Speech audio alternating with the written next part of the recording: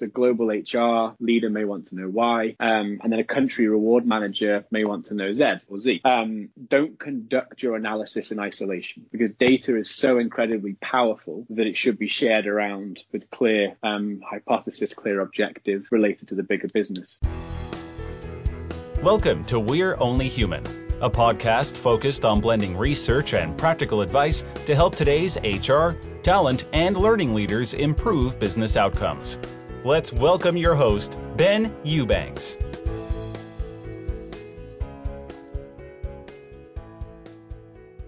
Hey everyone, it's Ben Eubanks, host of We're Only Human, and so glad to have you here today. It's going to be a really interesting show. I'm going to dig into data and analytics and why we as business leaders, HR leaders, need to be more comfortable with that conversation. I always make the joke, I don't know anyone that got into HR because they love data and numbers and metrics. However, just the way the business is going, the way that the profession is evolving, we have to be more comfortable with this. It is a part of who we are and who their function is going to be for sure in the future. So some stats around that. Saw some research from IBM that said, all these millions of jobs are going to require reskilling and lots of focus on soft skills, and that's a big echo for the research we've done. But one of the hard skills that is becoming more and more important is this focus on analytics and data and being comfortable with using evidence and information versus just your gut. There's actually a 4 times growth in firms that have an HR analytics function, as we'll hear today from the conversation with Matt. So in this episode, I'm going to interview Matt Jackson. He's the VP of Client Solutions at Thomson's, and we're going to dig into some new research they did around how the HR analytics kind of function is growing, and we'll look at some practical insights into how HR teams can get started with data, what it takes to build or buy your own subject matter expertise internally. So a really interesting piece around that. But one other interesting fact I ran across recently to kind of echo this, again, just reinforcing this need to focus on this conversation around data and evidence within HR. Sierra Cedar's 2019-2020 report, this is arguably the most in-depth piece of research on HR technology in the world. They survey thousands of companies, get really, really in-depth on what they're using, what they like, what their focus is, everything else. One of the things that they pulled from their data, this new report, is that more than 1/3 of companies in their data set are adding analytics headcount to support HR, but fewer of them are planning to hire generalists, admins, payroll practitioners. So they're moving towards more strategic analytics focus and less on that just general HR admin type focus. So if your only skill set today is answering the phone, putting a smile on your face, being a friendly face in HR, I'm not saying those things don't matter, but I'm also saying that you need to make sure you're honing these other skills, get more comfortable with analytics and data. And again, we'll talk about some of that in the show today. Now, on with the show. Hey everyone, this is Ben Eubanks, host of We're Only Human, and I'm really glad to have you here today. We're going to have an interesting conversation. I can already feel it. The energy's in the air. So I'm going to be talking with Matt Jackson. He's the VP of Client Solutions at Thomson's Online Benefits. We're going to dig into analytics, measurement, data, evidence, as it pertains to HR and talent. So I think it's going to be a fun conversation. Matt, welcome to the show. Thank you, Ben. Delighted to be here. Absolutely. And I actually have a personal rule. If anyone has an awesome accent, I've got to have them on the show regardless of what they have to talk about. So you're actually going to talk about something interesting and you have the accent. So it's going to be a double win for everybody. I appreciate that. Thank you. It certainly served me well on the East Coast for a few years. That's for sure. I have no doubt. So just to start us off, tell us a little about who you are and what you do. Sure thing. So I work for a company, as you said, called Thomson's Online Benefits. I'll call them Thomson's for short. We are a global benefits technology company, and our purpose in this world is to change benefits for good. And by that, I mean for the betterment of everybody involved and in perpetuity. And when I say benefits, I specifically refer to employee benefits within this big, broad talent spectrum that we live in. So we do that by providing impactful software for a couple of audiences. The first one, probably being the most important in my eyes, is the employee and their dependents. And we deliver engaging, intuitive, personalized, localized benefits interactions to help them with benefits education and appreciation. One of the big things that we lean on is being there at the moments that matter. Now, benefits are considered relatively, dare I say it, boring from time to time. But if you think about everything that you go through in life, from getting married, having kids, moving house, moving globally, benefits follow you around and they support you. So it's very important that we as employees are educated about them and we are engaged with them as well. The next audience is the people that employ these wonderful lives of employees and dependents. So that is the employers. And what we do is provide software that allows them to automate those pesky administrative tasks, meaning they can create parity on a global scale through efficiencies and move to a more strategic mindset. And then the final would be the benefit vendors or insurance market. And what we do there is help them remove the administrative burden from their world, which really allows them to focus on delivering great new and innovative products in the best possible way. We are now 19 years old. Gosh, I can't believe it's been that many years. We're live in 101 countries, speaking 36 different languages through our platform and covering 3 million lives right now.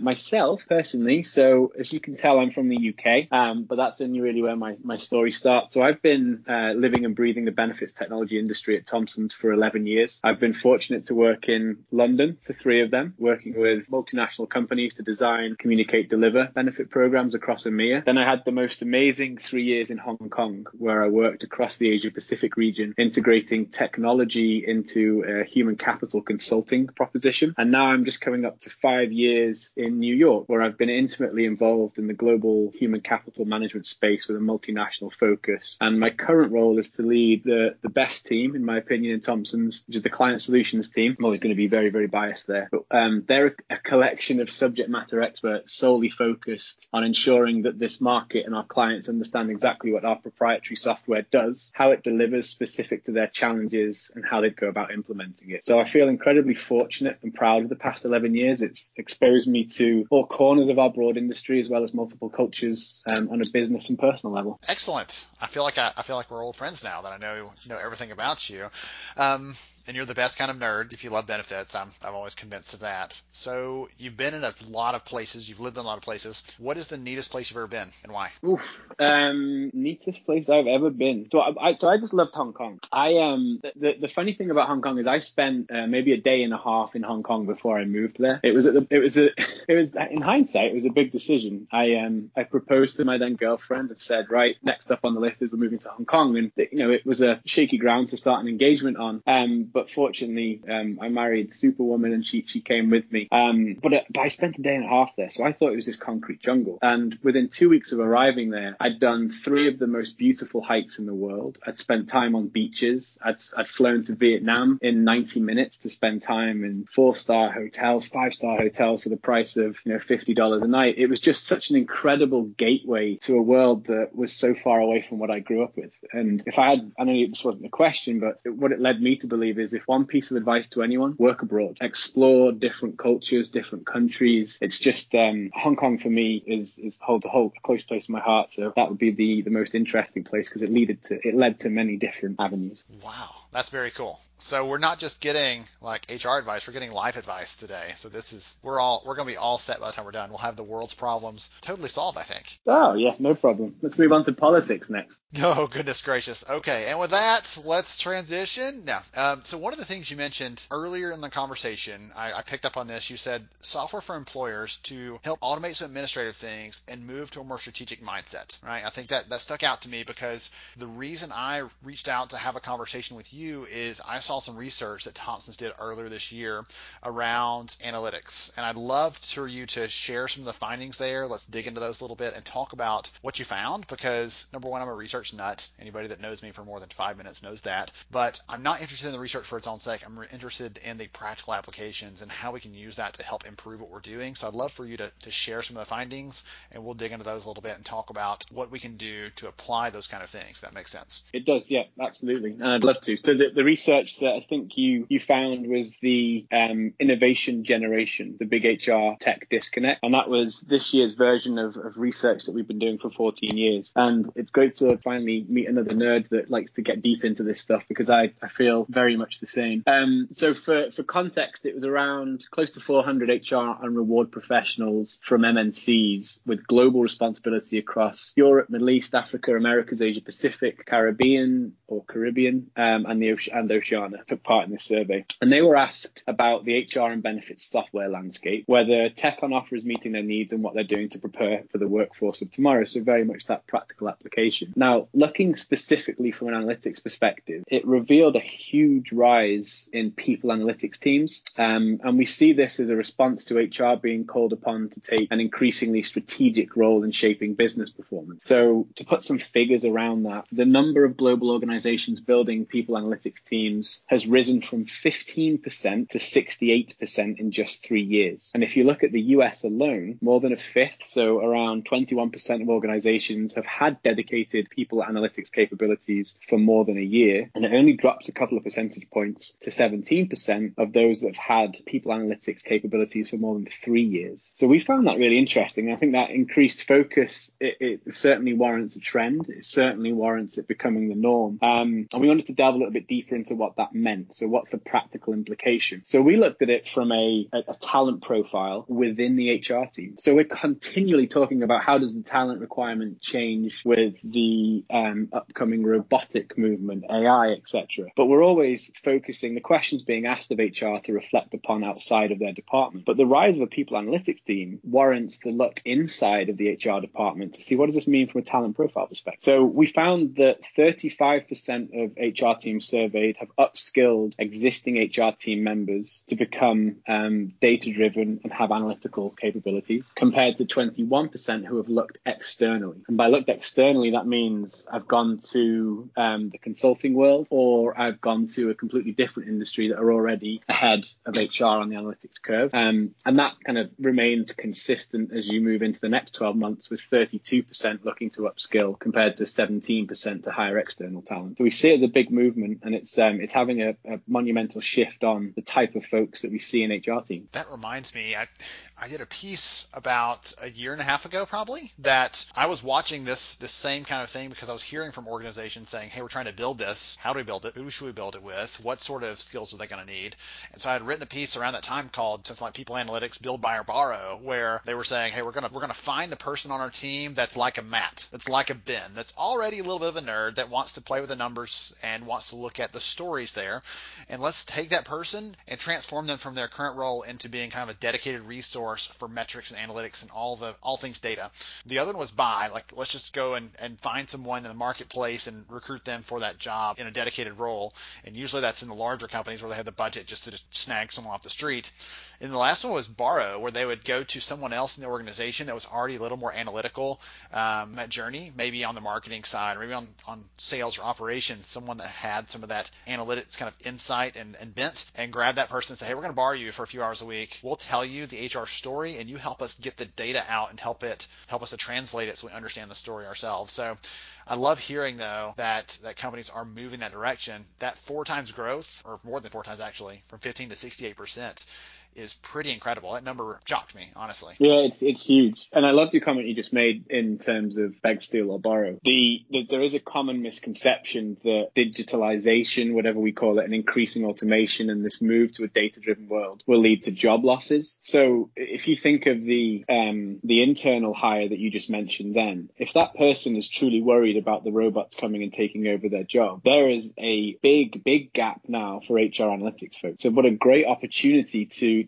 pivot my career, pivot where my mindset is, my skill set, to adapt to a opportunity that robotics, technology, digitalization has created. You know, what a tremendous opportunity. That's an interesting way of looking at it. I haven't actually thought about that. I usually talk about what skills are going to be in demand in terms of soft skills, you know, things beyond just the technical hard skills we need to get the job done, to hire the people and all the other good stuff there on the HR side. But I love the idea of, if you have some sort of fear or concern about this, if you really do believe the worst is going to happen, and that if you leave the headlines, we'll all be out of a job in 10 years anyway, start looking at those areas like that are in demand, that are high growth, that are opportunities for you to step into it and help translate, right? The technologies on the analytics side are getting better and better, right? From an HR perspective, they're giving us better insights. They're able to crunch more data. They're able to do some of those things that previously it took a lot of time for humans to do. But at the same time, they can't tell you what to do next and then help you do it. Someone's going to have to make those decisions and translate that and interpret the insights and everything else.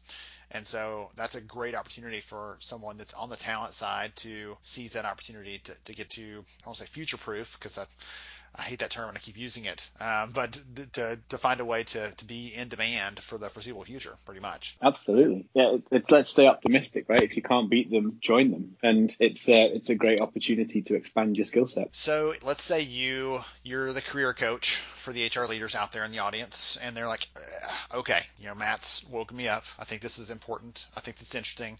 How can HR leaders be more data oriented or driven by evidence than they are today? day? So I think, and it kind of, what would my top tips be? It links very nicely to the fact that I would always have a preference, if it were me in the CEO seat, let's dream for a minute, and they said, right, Matt, create an HR analytics team. I would much rather start with a base of people within my own organization who understand my culture, who understand what it is that my business is attempting to achieve, who understand how this business operates. Every company is different, right? We're all different, weird shapes and sizes. So if I can actually inherit somebody who understands that, who just gets what we do, I think you can teach the analytics and the data piece. So I think my practical advice would be, number one, focus on actions. So what is it that you are trying to get out of the analytics and the data? Who is using this data? Don't worry about the tech and the tools, because I think that's the easy bit, right? Once you've figured out what is needed to support the business, the why is the biggest question. And then number two, I think, is be very cognizant of multiple stakeholders. So for example, a CFO may want to know X, a global HR leader may want to know Y, and then a country reward manager may want to know Z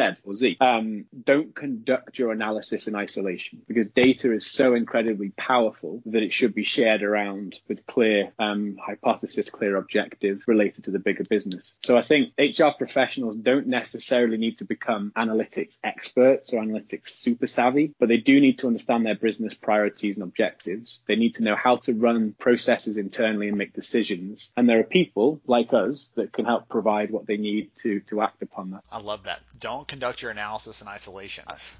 I got to tell you a funny story, because we're here and we're talking about data. Okay, so you'll appreciate this. So I heard a story a few years ago. This company said, okay, we're going to be analytics driven. We're going to, change it. We're on the people side. We're going to be numbers focused. And so they went out and they hired a data scientist. I said, okay, here's all the sources of data we have for our company. Go out there, look at the data, and come back and tell us something that we can do to improve. Okay, just go ahead and share it. Go and dig. So he went and dug into everything, and 2 months later, schedules a meeting. CEO, all the leaders of the company are sitting there. And he said, I've looked at all this information, I've dug into it, and I've come to the conclusion that our company is shrinking. Look, here's the trend over time. We're bleeding people out. We're not hiring fast enough to replace them. The company is actually getting smaller. And the CEO said, yeah, that's probably because of our initiative last year. We decided we're going to shrink consciously by 20% because our footprint was too big. We'd overexpanded. And so we're trying to shrink that. And he's like, oh, well, darn. So he'd spent 2 months trying to figure something out that they already knew. So don't conduct your analysis in isolation. Figure out what sort of data those kinds of people need from you. Ask them. It doesn't hurt to ask them. That doesn't make you look like you don't know what's going on. It doesn't hurt your credibility to go to those other leaders in the business and say, what sort of information could I share that would help you to make decisions to run your part of the business better, right? What sort of information could I share from the people side? Because they would love to tell you, I bet. Yeah. Oh, absolutely. And that's a great story, right? Focus on actions. Analytics will come behind. It's a means to an end. The end is, what am I attempting to achieve as an individual, as a team, but importantly as a business. Goodness. Oh, I love it. All right. So if someone wants to learn more about the research or connect with Thomsons, what's the best way to do that? So we are on all the usual social media platforms. So LinkedIn, Twitter, Instagram, and our handle is @ThomsonsOnline. And then you can also find a lot of this research and a wealth of other resources and get in touch with us at thomsons.com. Awesome. I'll make sure and get that link into the show notes. Matt, this has been so much fun for me. I really appreciate you joining me for the show. Thank you, Ben. I really appreciate the time. It was great to spend some time with you. Awesome. To everybody else, thank you for joining us. This has been We're Only Human, and we'll catch you next time. Thank you for listening to We're Only Human. Please take a moment to share this episode with another HR leader who might see it as a valuable resource in their daily work.